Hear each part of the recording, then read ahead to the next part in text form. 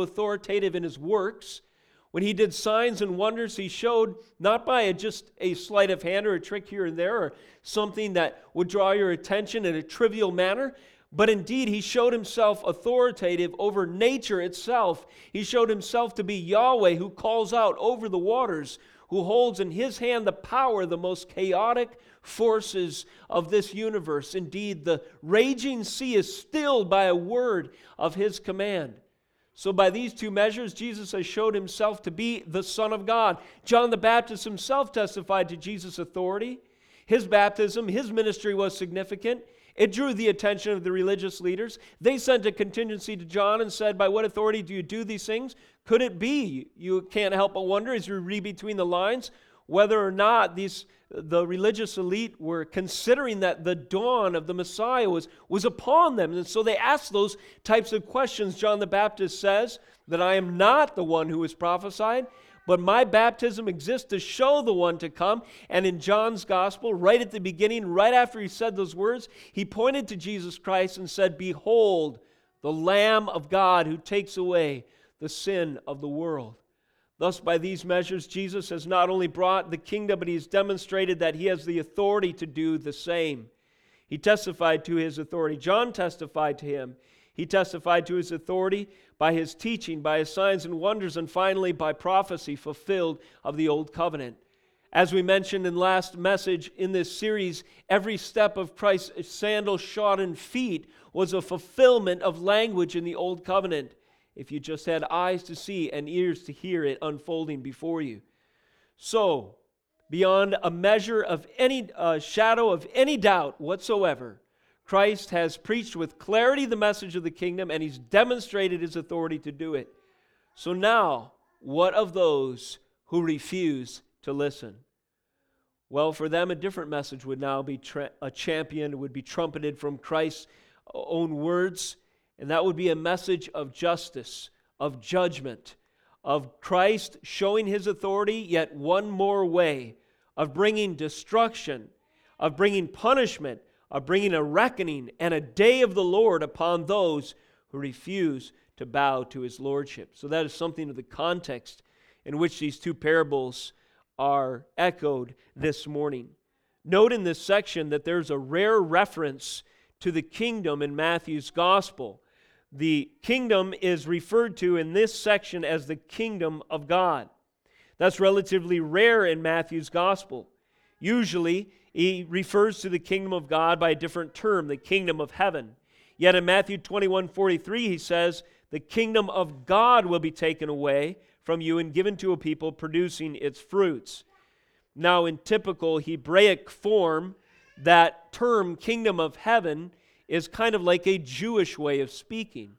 Sometimes the Jews, out of reverence, would choose a different word than God himself. Instead of uttering Yahweh, they might utter, like the author of Hebrews does, the right hand of the majesty on high.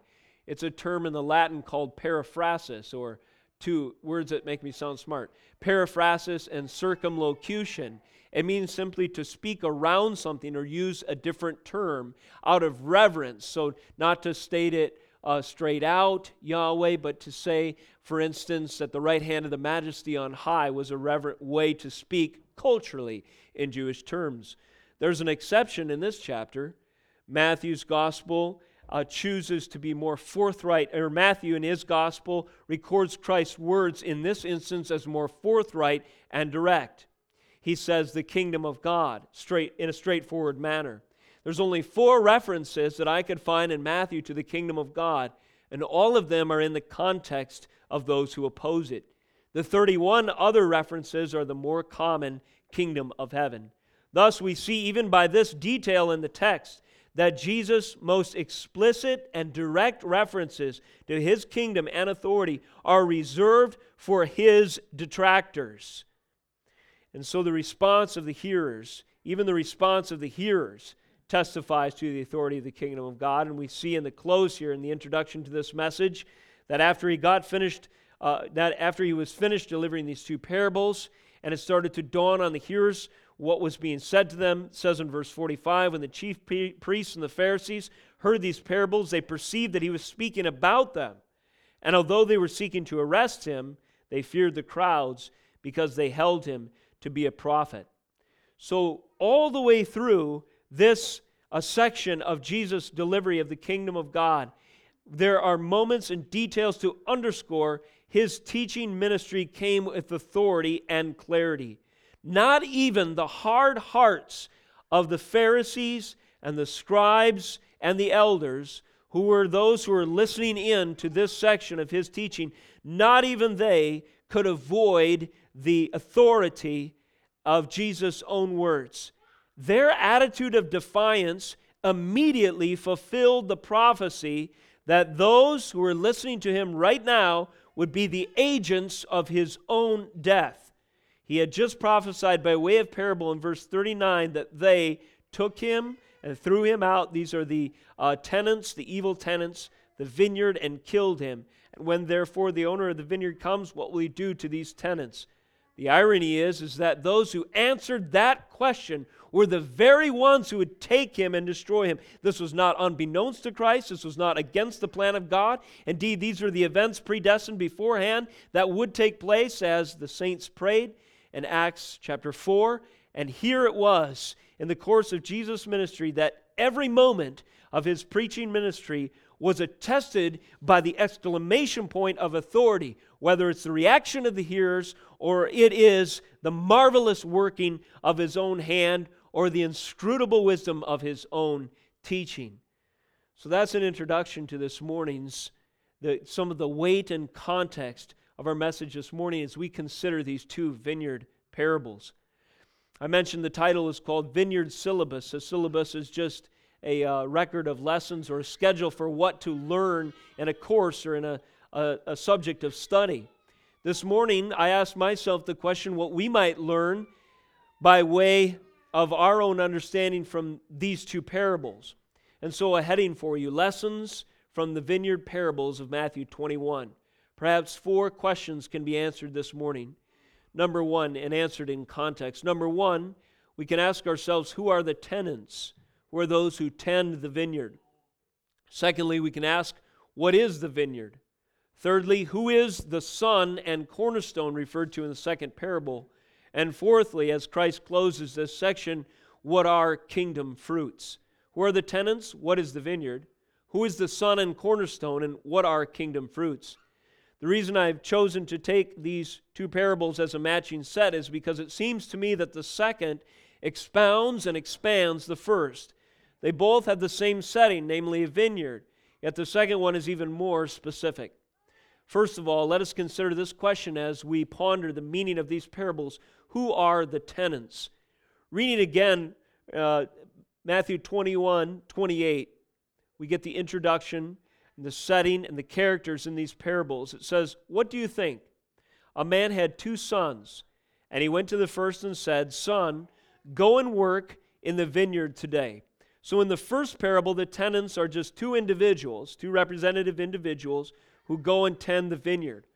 One is a son, the first son, answers him. He says, "I will not." So he refuses to obey the order of the master, of his father, and does not go into the field. It says in verse 29, afterward he changed his mind and went. And then here's tenant number 2 in verse 30. "And he went to the other son," that is, the man or the father, "went to the other son and said the same. And he answered, 'I go, sir.' But he did not go. Which of the 2 did the will of his father?" They said, "The first." Jesus said to them, "Truly I say to you, the tax collectors and prostitutes go into the kingdom of heaven before you. For John came to you in the way of righteousness, and you did not believe him. But the tax collectors and prostitutes believed him, and even when you saw it, you did not afterward change your minds and believe him." So here we have 2 sons, the first and the second, who are distinguished by their answer and their actions. And secondly, we have in the text their identity as tax collectors and prostitutes on the one hand, and secondly, those who are listening to the parable. Jesus addresses them by the term you, those in the second person. And we know these to be from the context, at least, the chief priests and the elders in verse 23. and also it adds the category of Pharisee at the end here in verse 45. So first of all, who are the tenants? Number one, there are three different types of people, if you will, that are tenants in the field. And in the first parable, we have two types. First is the repentant Jewish lowlifes. The repentant Jewish lowlifes, for lack of a better term. Secondly, we also have the self-willed Jewish leaders. First of all, the repentant Jewish lowlifes. This is the first son. The first son who says, I will not, but afterward he changed his mind and went. So what does this son represent? This son represents a sinner who his attitude and response to God is obstinance and rebellion, and he knows something of his own sin. It's clearly inferred in that he is among the lowlifes, the despised, the tax collectors, and the prostitutes. So he starts out rebellious, with a rebellious attitude towards the Lord. He does not feign, he does not fake obedience. He does not say sure and not do it anyway. He does not even make a good attempt to be a hypocrite. He simply says, I will not obey you. Later, he changes his mind. We'll find in due course that change his mind in verse 29 in the Greek is synonymous with repentance. First he says, I will not. Then he changes his mind and he goes in and tends the vineyard. The repentant Jewish lowlife. Can you relate to that individual? In 1 Corinthians 6, turn with me briefly if you will. While Jesus is speaking here in a Jewish context, as he was sent primarily to speak to and to reach the ethnic people of God with his message, Paul expands, or he applies this concept of lowlifes. And while the ethnic identity is not so important as we see in the context here, we do find that the idea of lowlife or a sinner is one that has universal application. In 1 Corinthians 6:11, we have these words. I'll back up to 9. Do you not know that the unrighteous will not inherit the kingdom of God? Do not be deceived.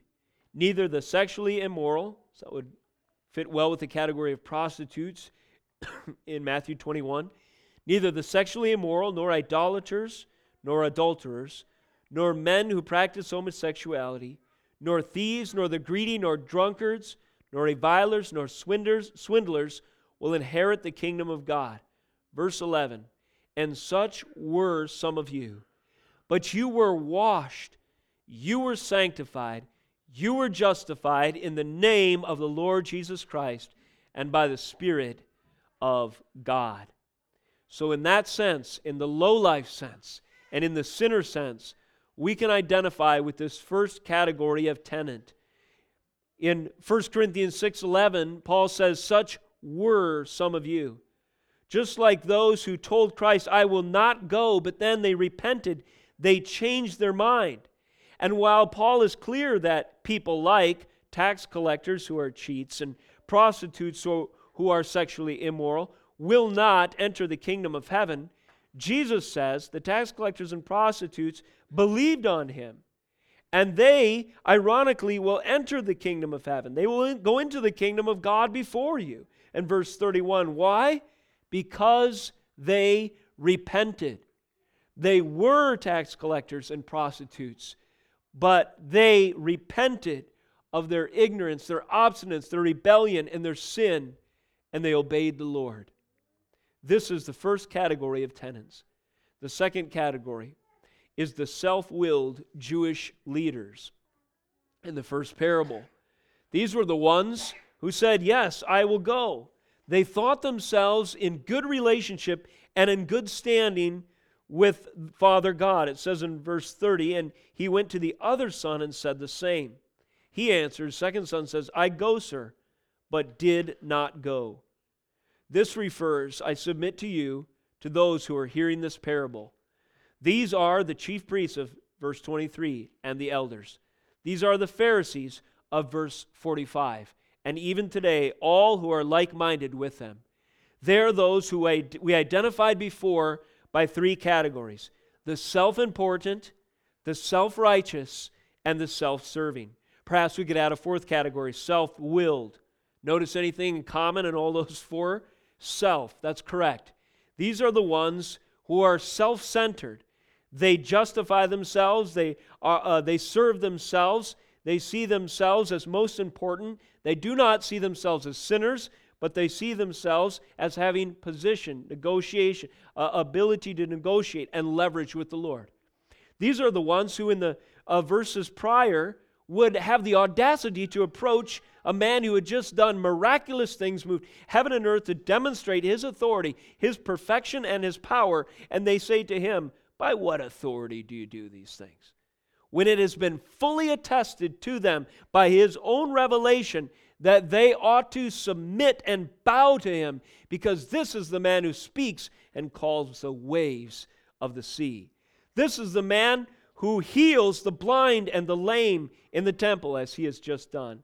This is the man who curses the fig tree, and instantly he has the power to cut off the life from that creature, that living thing, that creation. Why? Because he is its creator in the first place.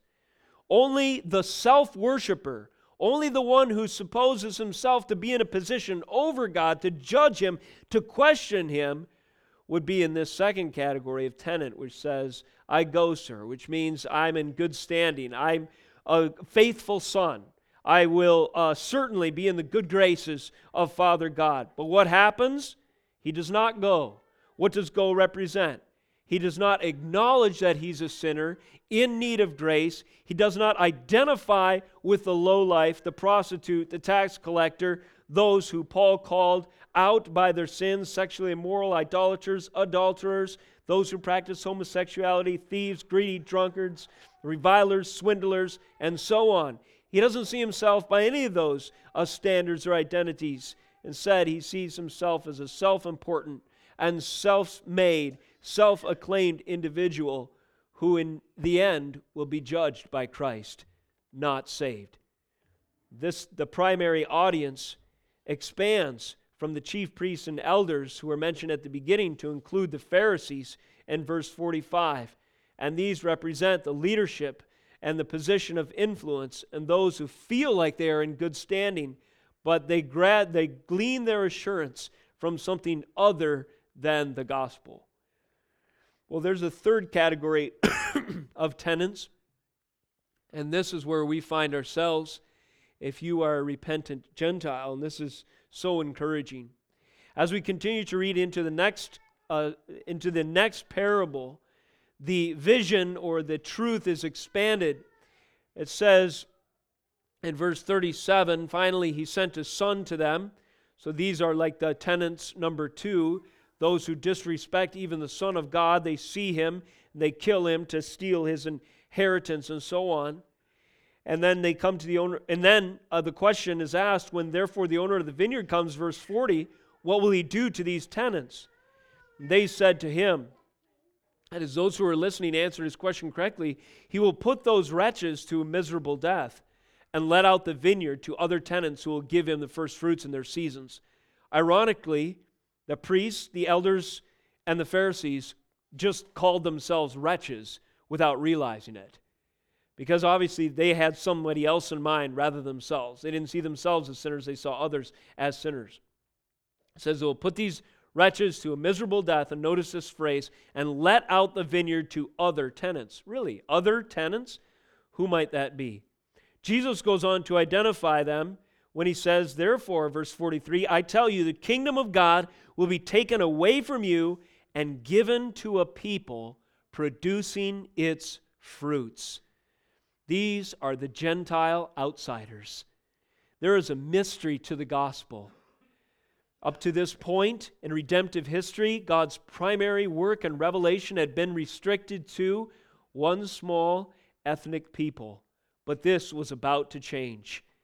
In the book of Ephesians, Paul, as the chief apostle to the Gentiles, explains this mystery and his role in it by saying, verse 1, for this reason I, Paul, a prisoner for Christ Jesus, on behalf of who? On behalf of you Gentiles. Who is this? That's this category of people that Paul is referring to. Well, I submit to you, Matthew 21:43, in the words of Christ, they are identified as those whom the kingdom of God is given. The people who will produce its fruits, the unlikely outsiders. He says, assuming that you have heard of the stewardship of God's grace, again, Ephesians 3:2, that was given to me for you. Verse 3, how the mystery was made known to me by revelation, as I have written briefly. When you read this, you can perceive my insight into the mystery of Christ, which was not made known to the sons of men in other generations, as it has now been revealed to his holy apostles and prophets by the Spirit. This mystery is that the Gentiles are fellow heirs, members of the same body, and partakers of the promise in Christ Jesus through the gospel. Praise the Lord.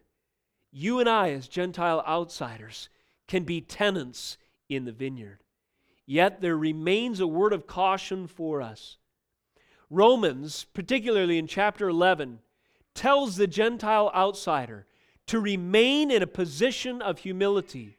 All who find themselves in the favored conditions of God's grace, laboring in His vineyard, endeavoring to produce, to reap the fruits of the gospels, must remain humble. They must never lose this truth that they are wretches, save for the grace of God. That they once were the lowlifes, the tax collectors and the prostitutes.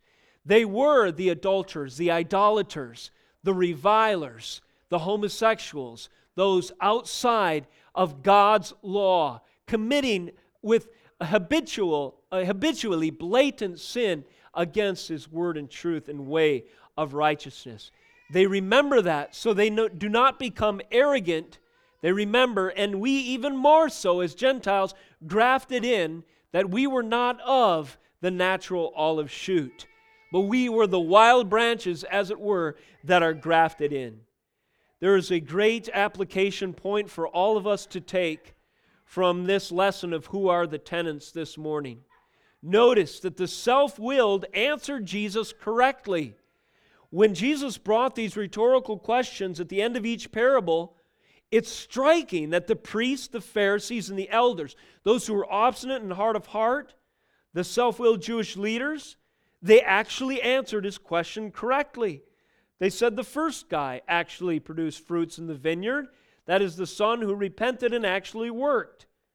They said in answer to his second question, what will they do? What will the father do when the wretches put to a miserable death his own son who goes to verify the integrity of the tenants? Well, they will throw him out and will give it to someone else, other tenants who will produce their fruit in seasons. Notice that the obdurate, the hard of heart, they answered the question correctly. Yet they remained hard of heart. How could this be? Because at the end of Jesus' instructions, they certainly didn't repent. Verse 46, it says, although they were seeking to arrest him, they feared the crowds. That is an unbelievable phrase. They should have bowed before the Lord. They had just testified against themselves and proceeded to make plans to kill the very man who just told them there were going to be wicked tenants that kill me, but that stone will become one of judgment that will crush and break everyone who is self-willed, self-righteous, and self-made. And yet they go on in their sin. This is truly a frightening situation. How could it be, we ask, that they answer the question correctly in theory and yet continue in their hardness of heart? Well, I submit to you that in their mind, as they were answering the questions, they had someone else in mind. They were not taking to heart the lessons of the parables. They were not letting the Holy Scriptures search the depths of their own soul. They no doubt had another sinner in mind when they answered Jesus' parables as they did. And how often do we do the same thing? How often do we shout our amens, as it were, to a sermon, or we nod our head with affirmation when we hear the Word of God with some other sinner in mind? Oh, that's a great message for this wicked culture. That's a great message for that relative I know that is a real washed-up loser. That's a great message for that guy who got so under my nerves last week. It is very easy for us to do this. Affirm truth and theory for someone else.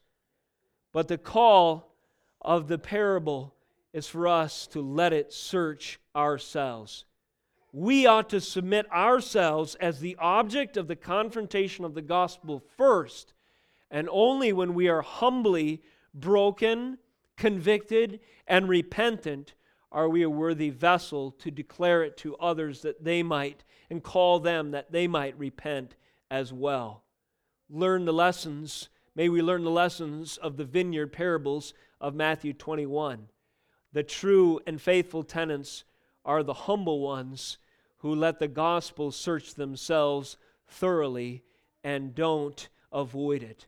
Secondly, what is the vineyard? In the teaching context of Matthew's gospel, as we mentioned briefly in introduction, planting analogies are used again and again to help us understand something of the kingdom of God.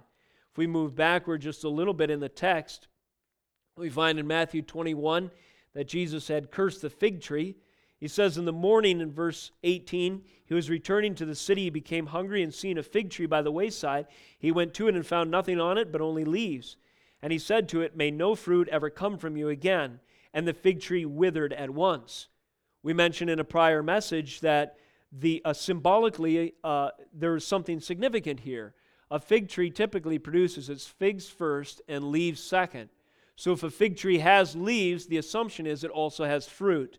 But there's something of a pretentious display in view here. Jesus goes to the tree, seeing it has leaves, assuming it has fruit, sees it does not have fruit, and curses the tree. Now, it's not that Jesus learned something that God the Father didn't know already and could have shown him and so on. It wasn't that Jesus was interacting with daily affairs just as a normal human being would and then out of frustration curses the tree. No, this is a spiritual truth conveyed here. That there are those who show a pretentious display of fruit, but upon closer inspection, there is none. So you see, there's lessons like this and messages like this in the gospel that help us understand this idea of vineyard. One concern and one value in the kingdom of God is certainly clear in these analogies, that there is an expectation and a priority placed on fruitfulness. Because the fig tree was unfruitful, it was cursed. This was a picture of greater spiritual truth. Because the tenants were fruitless and their efforts did not produce the fruits of the kingdom, they were cursed, and it would be given to then better stewards. So we see an idea of fruitfulness connected to these ideas of planting.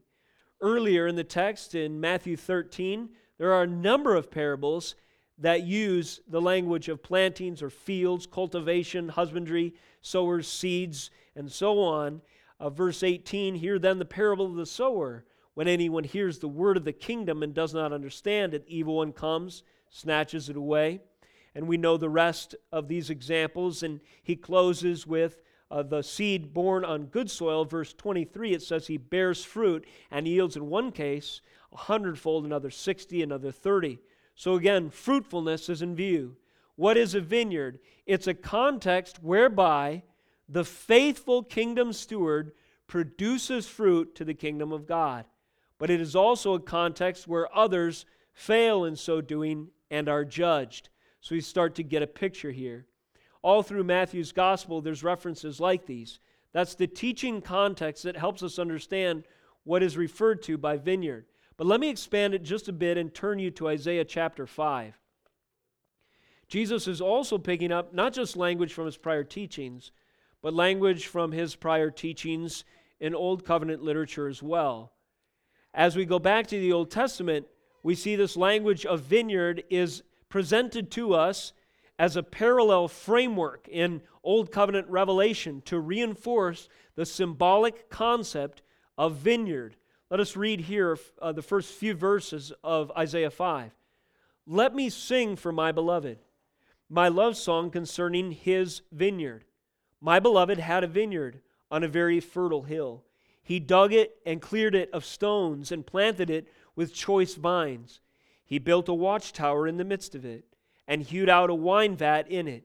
He looked for it to yield grapes, but it yielded wild grapes. So we see this idea, again, there's a structure, there's a clear intent, there's a predestined purpose, there's also a desire, there's a goal in mind that there would be fruitfulness of a certain type and quality of produce. Verse 3, "And now, O inhabitants of Jerusalem and men of Judah, judge between me and my vineyard. What more was there to do for my vineyard, that I have not done it? When I looked for it to yield grapes, why did it yield wild grapes? And now I tell you what I will do to my vineyard." Verse 5, "I will remove its hedge, and it shall be devoured.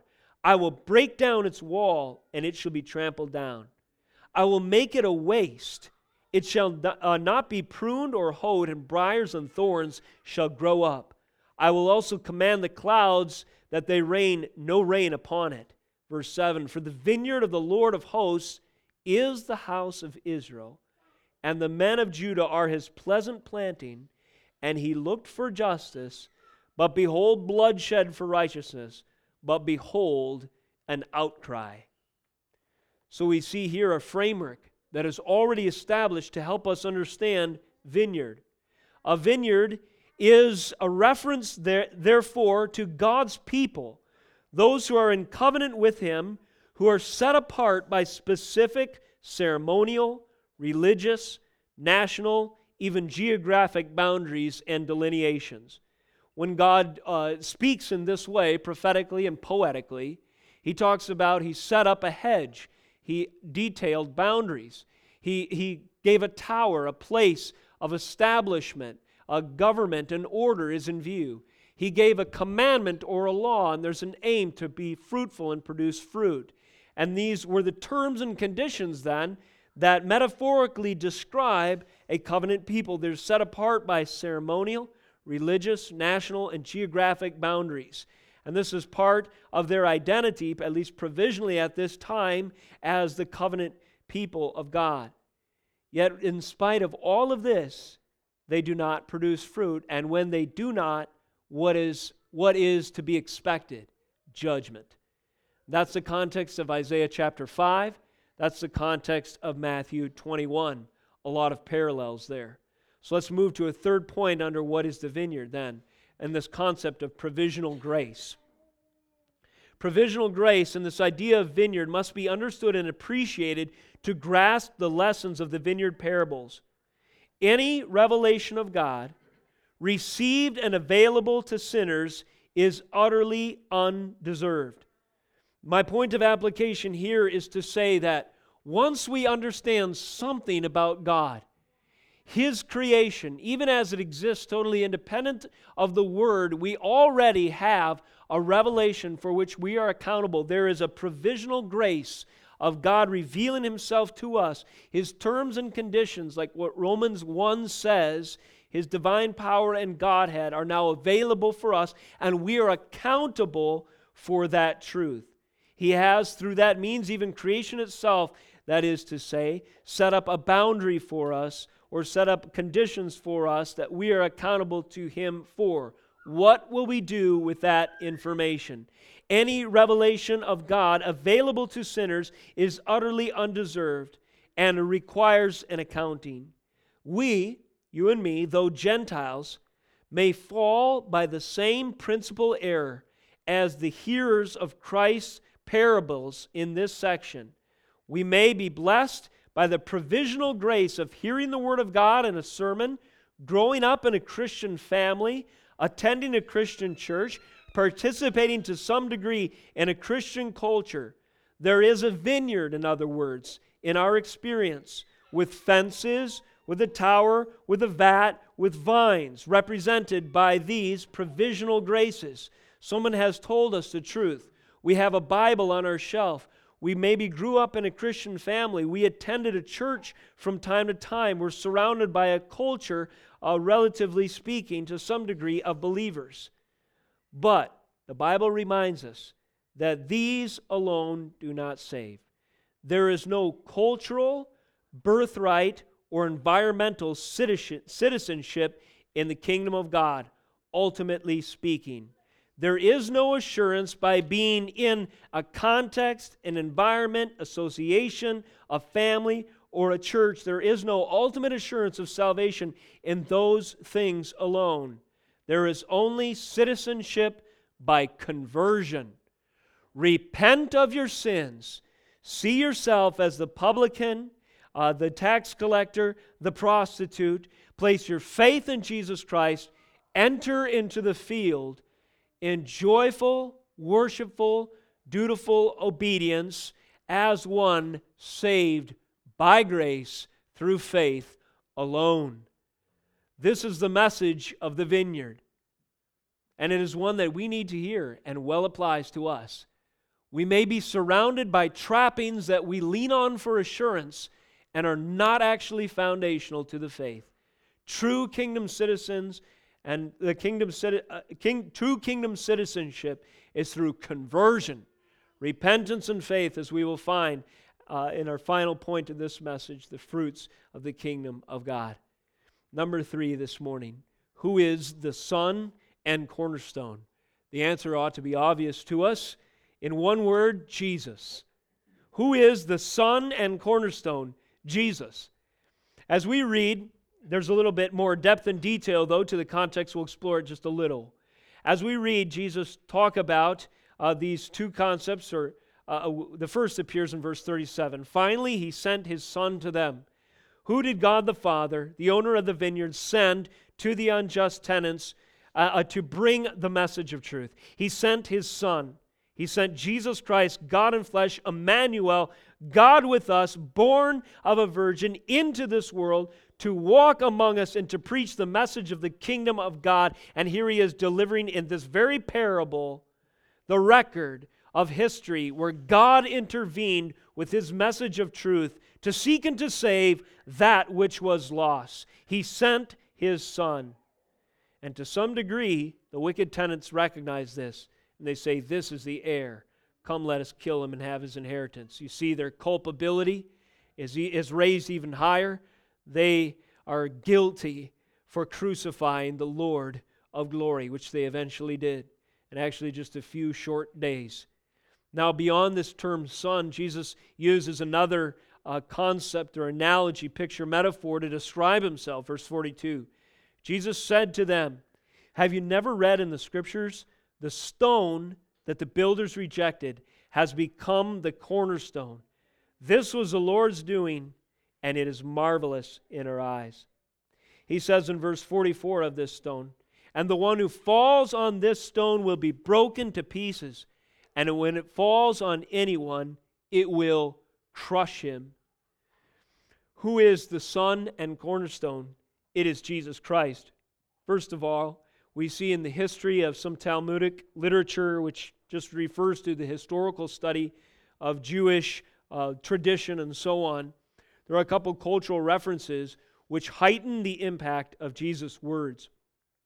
The Jews at this time and beyond, they often referred to their leaders, their rabbis, that is, their elders, their scribes, and their Pharisees. They referred to them often as builders. They were the ones who took the constituent parts of the nation or the national identity, like the law, and they expounded and enforced them and taught them, and with these basic parts, the society would thrive and grow. Thus, the rabbis and leaders were seen as the builders of the society, of the socio-religious political unit, if you will. And thus, when Jesus says the stone that the builders rejected has become the chief cornerstone, it carries weight, does it not? The stone that those who are actually charged and took upon themselves the duty of building society, the very essential, fundamental, foundational piece of success in that endeavor, they rejected. They threw away. They did not take from the quarry, as it were. And thus, the builders did. The scribes, the leaders, the political elite, the elders, and the Pharisees, they did exactly that when they crucified Christ, the Lord of glory. Yet the irony and the glory is that this stone that the builders rejected has become the chief cornerstone, and this was the Lord's doing, and it is marvelous in our eyes. Scribes, Pharisees, elders, leaders, priests will not get the glory or the credit for building the kingdom of God. This is the Lord's doing. It's as good as done. He has become the chief cornerstone, and it is marvelous, glorious in our eyes. Thus, the cultural references add weight to Jesus' teaching. On the website this week, under further study, there's additional references that speak of this crushing or grinding into powder or falling and broken into pieces. It associates that kind of language with actual stonings. Thus, it seems that Jesus is choosing language strategically to communicate the weight of judgment that will fall upon those who reject Him. It will be like a stoning where someone is executed for a capital crime, where they are thrown off a precipice and dashed upon the rocks. And if that doesn't do the trick, a stone the size of a millstone or something of the like will crush them. It's dramatic, graphic judgment language, equal to the language He's already used in Matthew 18, when He described those who'd have the audacity to deceive the little ones. He says it would be better for them if a great millstone were fastened around his neck and he were drowned in the depths of the sea. Jesus does not minimize and pulls no punches when He comes to judgment language for those who have heard the word of the kingdom and remain hard of heart. He tells them what to expect. Expect a millstone fastened around your neck and thrown into the sea. He says, expect a stoning, as it were, where you're dashed upon a rock and broken in pieces, or worse yet, a stone falls upon you and crushes you entirely. Not only do we have cultural references here related to the idea of son and cornerstone, we also have Old Testament references. We won't explore them in too much depth this morning. Just briefly I'll mention, and then you can study later on your own if you choose. Mark read one reference that Jesus cites directly from Psalm 118, verse 22, and around there. And in this text, we see this stone that was rejected that has become a chief cornerstone was a prophetic reality in Old Testament literature. We also see in Daniel 2, 34 through 35, a stone of a different type. This is a stone that is cut out of a mountain. It's the interpretation of Nebuchadnezzar's dream. This is a stone that increases and gathers mass. And as it moves forward, incrementally, it gains more and more power and influence, and it grinds into powder and sends all other authorities into the wind like the chaff of the summer threshing floors. This is the picture of stone that is also referred to in this passage. Language from the Old Testament that is drawn upon. Zechariah 12:2 is similar. Also Isaiah 8:14 through 15. Thus, when we take these references into view and we ask ourselves, what can we learn from the vineyard parables when Christ refers to Himself as a son and a cornerstone, and the work of that cornerstone, the weight and the judgment implications of that cornerstone, we see that the context indicates a comprehensive reckoning. An individual is accountable for his sin and can trip, as it were, over that stone and be broken. That stone, that is to say, confronts him in his autonomous futility. Every individual will be broken on the stone of Christ if he does not repent. But secondly, there's a dashing of a different sort that also seems to be in view, where national and cultural edifices above the knowledge of Christ receive judgment.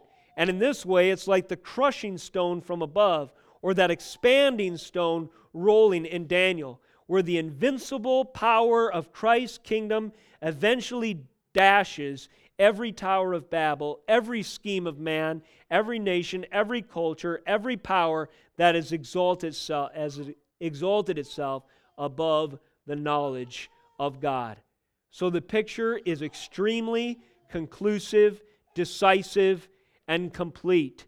Everyone will bow to Christ. May it be by repentance, because if our knees do not bow willingly before His Lordship in this life, they will be broken by that crushing stone in the next, if not sooner. Thirdly, this morning, who is the son and cornerstone? There are prophetic references, cultural references, Old Testament references, and prophetic references as well. Jesus, as we've briefly mentioned, foretells His own experience.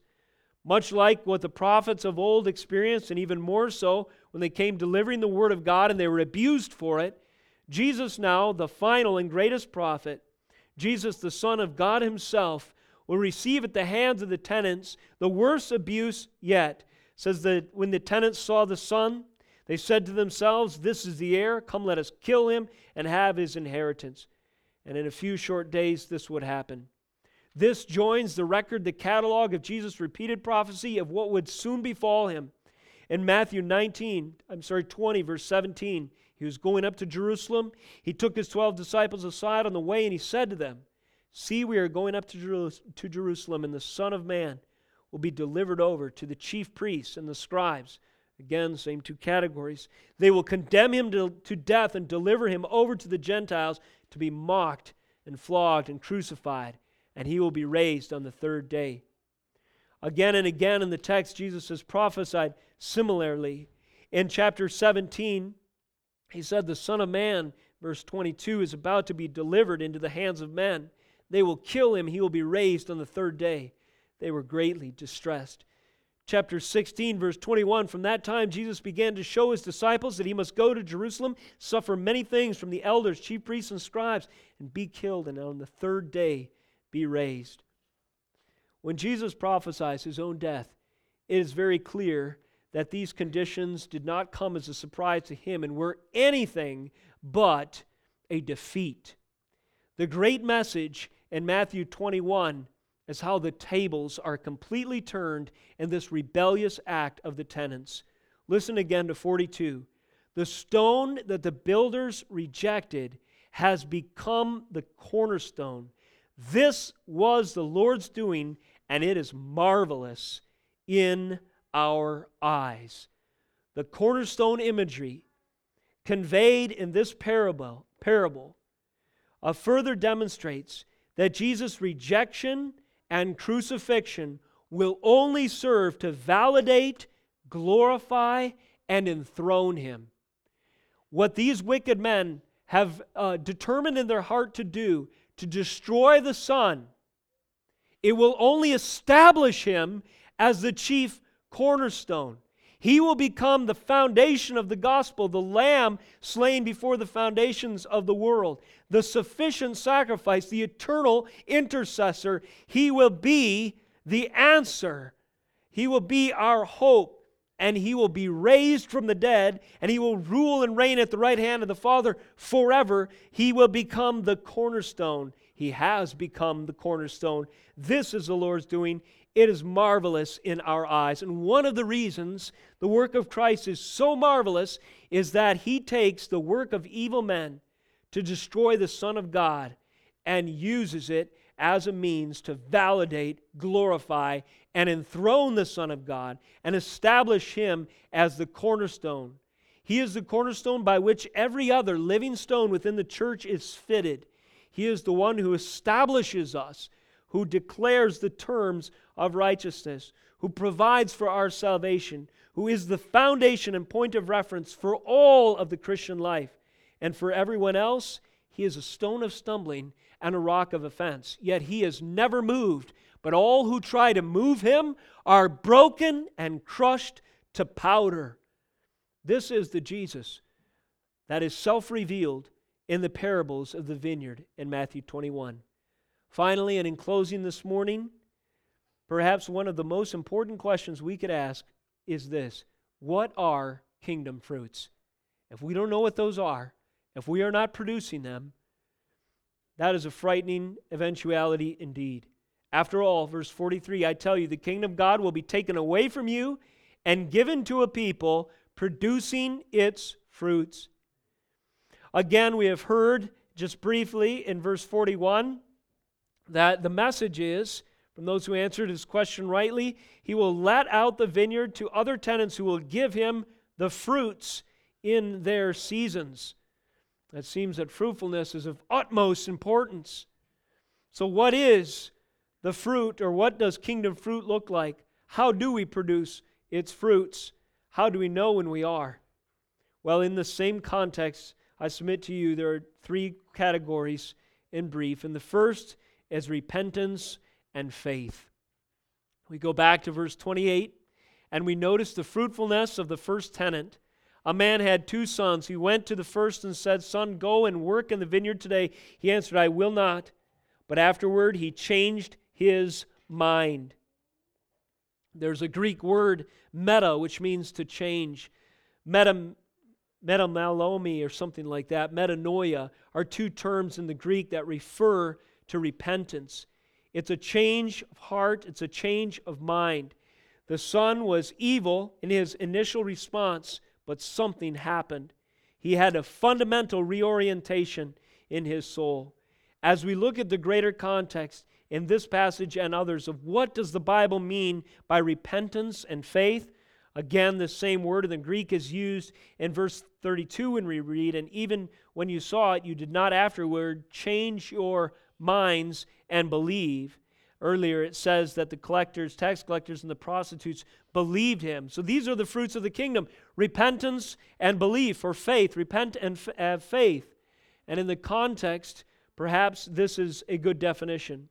The fruit of the kingdom, repentance and faith, is a change of heart and action coinciding with a persuasion and confidence in the truth of Jesus Christ. Again, what is repentance and faith? It's a change of heart and action coinciding with the persuasion of and confidence in the truth of Jesus Christ. When the gospel comes proclaimed to us, if we are persuaded and we have confidence in its truth, the effect is a change of heart and coinciding action, and these are kingdom fruits. What else do they look like? Well, again, in the context, we back up and Jesus prophesies of those who are in the kingdom. He says that, "Truly I say to you," verse 21, "if you have faith and do not doubt, you will not only do what has been done to the fig tree, but even if you say to this mountain, 'Be taken up and thrown into the sea,' it will happen. And whatever you ask in prayer, you will receive if you have faith." So notice again the connection between works and faith in this text. So kingdom fruits, what are they? Repentance, faith, and then works. What are kingdom works? Well, in the application of the fig tree parable, Jesus identifies this fruit and works as the effect of prayerful and faithful gospel labor. When we repent, when we turn to the Lord, when there is that corresponding change of action because we have confidence in the truth of Jesus Christ and the gospel, we repent and confess our sins and we believe and submit to His holy word, then that will produce works in us. It will show itself to have effect through prayerful and faithful gospel labors. And finally, in this same passage, what does kingdom fruit look like? Well, Jesus identified it and commended it in the hearts and in the voices of the little children when He said, "Out of the mouths of infants and nursing babes, you have prepared praise." You see in verse 15, when the leaders, the elders, the chief priests scoffed, something was happening among another party. It says, when the chief priests, in verse 15, and the scribes saw the wonderful things that He did, the children crying out in the temple, "Hosanna to the Son of David," they were indignant. And they said to Him, "Why do you hear? Do you hear what these are saying?" And Jesus said to them, "Yes. Have you never read? Out of the mouth of infants and nursing babies, you have prepared praise." The children beheld the wonderful things that Christ has done, and they broke out in spontaneous praise, "Hosanna to the Son of David." The chief priests, they questioned the scribes. They saw the same things. They heard the same gospel, and they questioned Christ. They remained unconvinced. The crowds that preceded this moment had already echoed the children, "Hosanna to the Son of David. Blessed is He who comes in the name of the Lord." They extolled Him as their Savior, their King, and the prophet. It says in verse 11, the crowd said, "This is the prophet Jesus from Nazareth, Galilee." So what are kingdom fruits?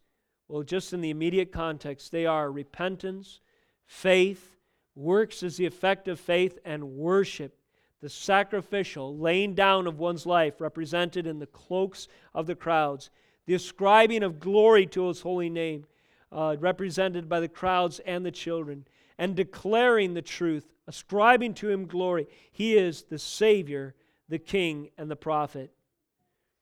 Now this contrast, the contrast between that response And the end of our section here couldn't be more stark. Verse 45 again. When the chief priests and the Pharisees heard these parables, they perceived that he was speaking about them, and although they were seeking to arrest him, they feared the crowds because they held him to be a prophet. In the end, those that heard these parables and did not repent, were not convinced, did not take him to heart. It was another sovereign that they worshipped. They did not fear God, they feared the crowds. It was to the sovereignty of society, their tradition, their ideas, themselves, the crowds, and public opinion to which the self-willed and the self-important, the self-righteous, and the self-serving bowed. They did not bow before the cornerstone Son, Christ. May we learn the lessons of the vineyard parables, and may we not respond as they did. When I was studying for this message, I just read this great quote from John Gill. I want to close with it today. As we ponder the lessons learned from the vineyard parables of Matthew 21, may we echo words like this: Jesus Christ is the chief cornerstone.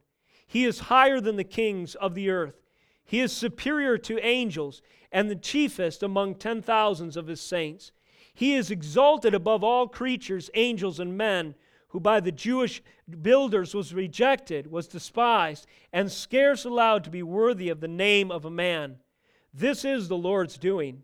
This stone is laid in the building by Him. The rejection of Him is according to His determinate counsel and foreknowledge, and the exaltation of Him above every name is owing to Him, and He is by and at His own right hand, and is marvelous in our eyes, in the eyes of all the saints, there being in all this such a wonderful display of the wisdom, grace, mercy, power, and faithfulness of God. Amen. Let us close in prayer. Oh, Heavenly Father, we are so thankful that You have preserved the teaching of the rock, the cornerstone, and Your Son, Jesus Christ, as to the conditions of the kingdom for us.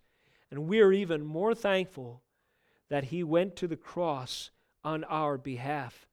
Help us to see ourselves in light of the gospel truth, that we may not respond as the proud Pharisee, as the arrogant leader, but instead as the humble lowlife, the wretched sinner, who sees himself in light of truth and knows that his only hope is the shed blood of Jesus Christ, his Lord. And it's in that name of Jesus Christ we pray. Amen.